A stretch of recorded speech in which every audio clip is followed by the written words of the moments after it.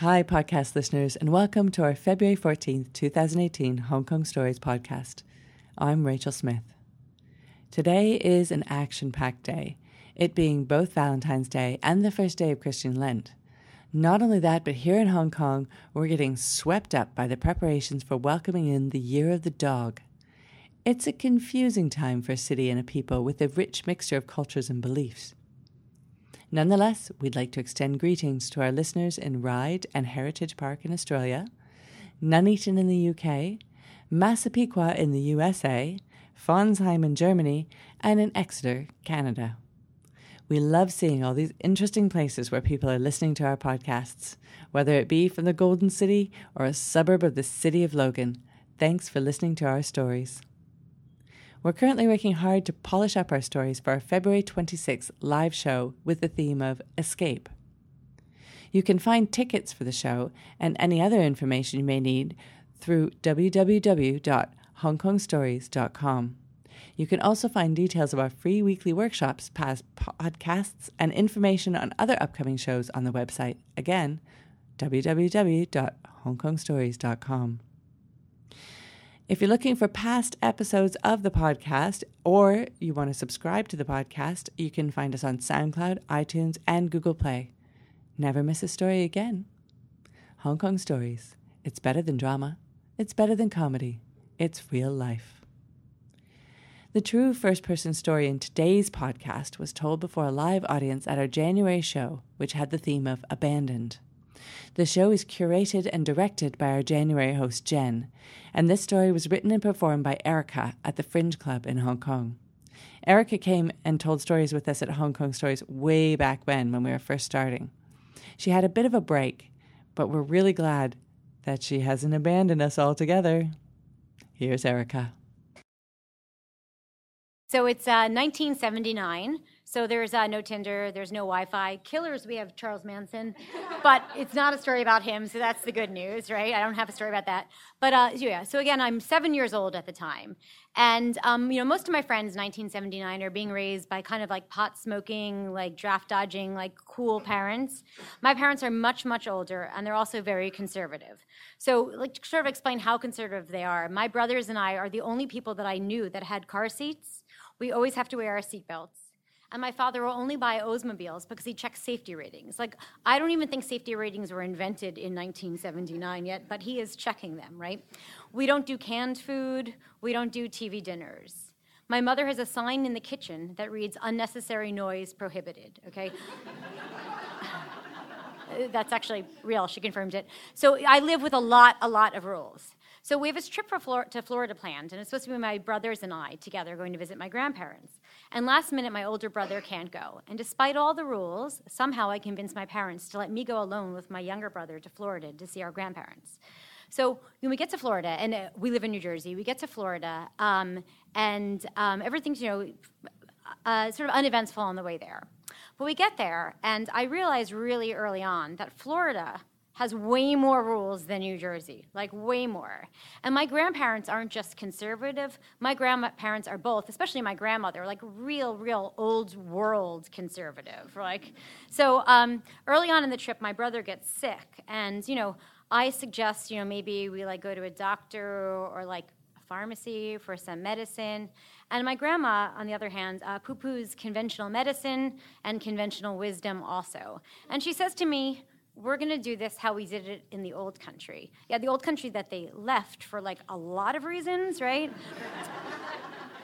But they're going to do it she's going to do it that way. So she says to me, when someone has a high fever, you simply need to starve a fever. You feed a cold, right?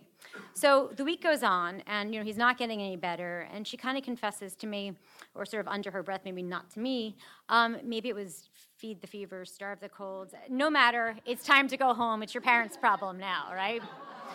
So, my brother is now not just sick, he's actually really seriously, really sick, yeah. So we're in the car on the way to the airport, and my grandfather, for about the 10,000th time, warns me to beware of the white slavers, okay?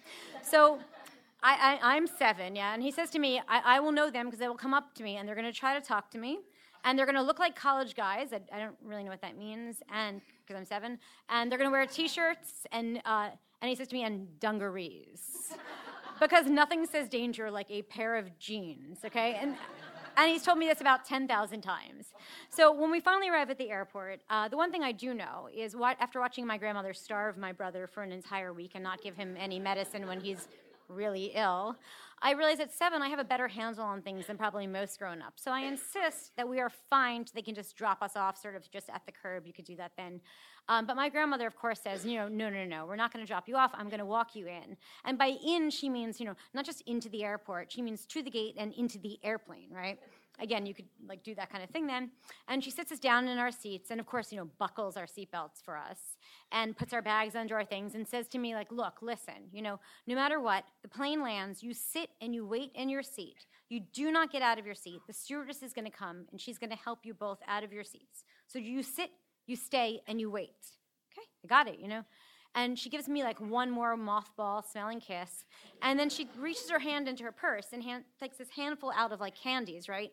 And these candies, a lot of them are, definitely way older than me. Some of them are from restaurants that I think closed, I don't know, decades ago. There's bobby pins in the handful. There's paper clips. There's all kinds of things I can't identify, right? One of the candies is unwrapped, so I kind of, make a little bit of a face at that, and she says to me, it builds resistance. It's how we did it in the old world. So she leaves me with that when she was actually escorted off the airplane because the last of the passengers was taking their seat. And the plane finally begins to roll down the runway. And all I can think to myself is thank God, 2.5 hours of freedom, okay? And I can see my grandparents, and they're pressed against the glass, and they're waving, and they look really happy, too happy, because yeah, they've had enough of us too. And I know also on the other side, for sure, in Newark, New Jersey, my parents are already in the airport with their noses pressed against the glass, even though we haven't left the airport yet in Florida. So the airplane rolls down the runway, and we sort of get to the end of the runway, and then we stop. We sit and wait for a little while, and then the airplane turns around and starts to go back towards the airport. And I think to myself, this is definitely not part of the plan. So they announced that there may be mechanical errors and problems. They're not sure, but we do have to return back to the airport. So the plane stops back at the airport, and all the other passengers start to gather their things and get off the plane. And my brother stands up, and I shove him back down in the seat, and I say to him, look, remember, we're meant to wait. We need to wait. So we wait, and we wait, and we wait. And soon there are no other passengers around me. And in fact, there are no other passengers on the plane. And I need to go off script, right? So I take off my seatbelt, I look around, and not only are there no passengers on the plane, there's no people on the plane. There's no crew on the plane. It's just my little brother and I. So I need a plan B and fast. So I help him up, and we go off the plane. Now, I'm not going to talk to anybody because, white slavers and, don't talk to strangers and all of that. But I do need a plan. So I decided I smile at every person that clearly works in the airport with a badge and a uniform. And somebody is going to notice me. And they're going to say to me, oh, my job is to help you. And they're going to offer assistance, right? But I walk by everybody, and nobody looks at us and gives us even a second glance because it's the 70s. And there are always little kids running around doing all sorts of stuff in places that kids shouldn't be. So no one really notices and gives us a second thought. And I decided we should sit down right by the gate, right? So that way when they announce that our plane is reboarding, we can get back on really easily. So we do that. We sit right by the gate, and we sit, and we wait, and we wait. So soon they announce that they're going to offer $25 for anybody that's willing to switch from my flight to another flight. $25. Okay, so I can get 3 Barbie dolls, 2 books, and 5 packs of gum, probably a whole load of other stuff. But then I think again, I'm not authorized to make that sort of decision. I'm supposed to wait for help. So we wait, and we wait some more. So a little while later, I decide maybe we should have one of those candies. So I pull out a stale candy, I eat one, I give one to my brother, and I think it could be a long time. Maybe we should ration them. So they last 2 minutes. I give the unwrapped one to my little brother. He was already sick anyway, so it probably didn't matter. So a little while later, they announced, okay, $50, right, if you'll be willing to switch planes and go to JFK, which is an airport in New York, and then they'll send you by limo to Newark, where we were meant to land. Now, a limo, okay, but $50, first of all, right? But a limo, this is really, really great, okay? And then I think about it again. I'm the only 7-year-old that's not allowed to cross my street yet, and I live in a dead end with only 2 other houses, okay? And I can't cross the street. So a limo ride alone, probably out of the question. So the minutes that we've been waiting have now been hours. My little brother rests his head on my shoulder, and usually we fight, but he's really burning up. So I'm actually really, really scared at this point. And soon they announce my name and that my father is trying to reach us. So I go to the nearest airline representative as instructed. I leave my brother. He's asleep now. I sort of gently move him over and, identify myself. And they let me talk to my dad. And my dad says to me, like, look, the two of you need to get on the next plane to the next plane that's going to take you to JFK. So apparently my plane had been actually canceled hours ago. I missed, that announcement. And it had been canceled hours ago. And my parents had been trying to reach my grandparents. Now, my grandparents were, thrilled at like a child-free day after a week, like of both of us, probably mostly me was the problem. But so they went out for the day. This is obviously, no answering machines, no call waiting, no mobile phones. So my parents weren't able to reach them all day long. So when they finally realized what happened, my dad said, so next plane to JFK. So I go back, to find my brother, tell my brother, what's happening. And, I think to myself, like, let me just say, I do love my brother, and I am worried about him because he really is, like, really ill at this point. And I'm going to find out later that he has, like, a 40.5 fever and bronchial pneumonia. So I'm worried. But what I'm really thinking about is, so I'm not allowed to have soda, like, ever. And I had a soda on the first plane on the runway. And now I'm going to get a second soda, and nobody's going to know. And I got a set of, like, those little wings, and I take them off, like, right away. I take them off, and I smooth out the hole in my sweater so no one could tell that I already got a set that day, shove it in my backpack. And they used to give, like, free decks of cards on airplanes, too. And I'm going to get a second set because no one knows that I was already on a plane, right? But, like, all that sounds great, but I'm going on a limo.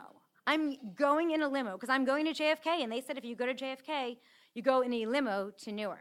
Now, again, not ever having been in a limo, I'm pretty sure maybe like there's a swimming pool, and I've just come from Florida, so I have a bathing suit, so like sunscreen too, like I'm set for anything, right? And maybe there's like a sundae bar, I don't know, like unlimited sodas.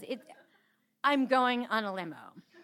So, my brother is ill, and that's really bad, but this day is turning out to be pretty good after all. So we get on the plane, right? Second plane, pretty uneventful, and we land. And I wait for the stewardess as instructed because I do follow directions, white slavers, strangers. And the stewardess walks us off the plane. And as we're going down the jetway, all of a sudden I can no longer contain my excitement. I'm going on a limo. It awaits me at the end of this jetway. So I break away from the stewardess and I run down the jetway, and I run smack into my father. And my dad is right there, and he looks at me and he says to me, as soon as we switched your flight from Newark to JFK, your mom and I drove right over here. Wait, you drove here? Like in the Oldsmobile? So he says, yeah, and he smiles broadly. So there I am. I'm now sitting on a vinyl seat in the Oldsmobile, like my seatbelt is buckled in, no $50, no limo ride. And the next time that we decide that we're going to Florida to see my grandparents, my dad decides we probably should drive. So now here we are, 5 of us packed into the Oldsmobile, 28 hours, my dad's classical music blaring the entire way. And all I could think to myself was how great it was the day that I was almost abandoned.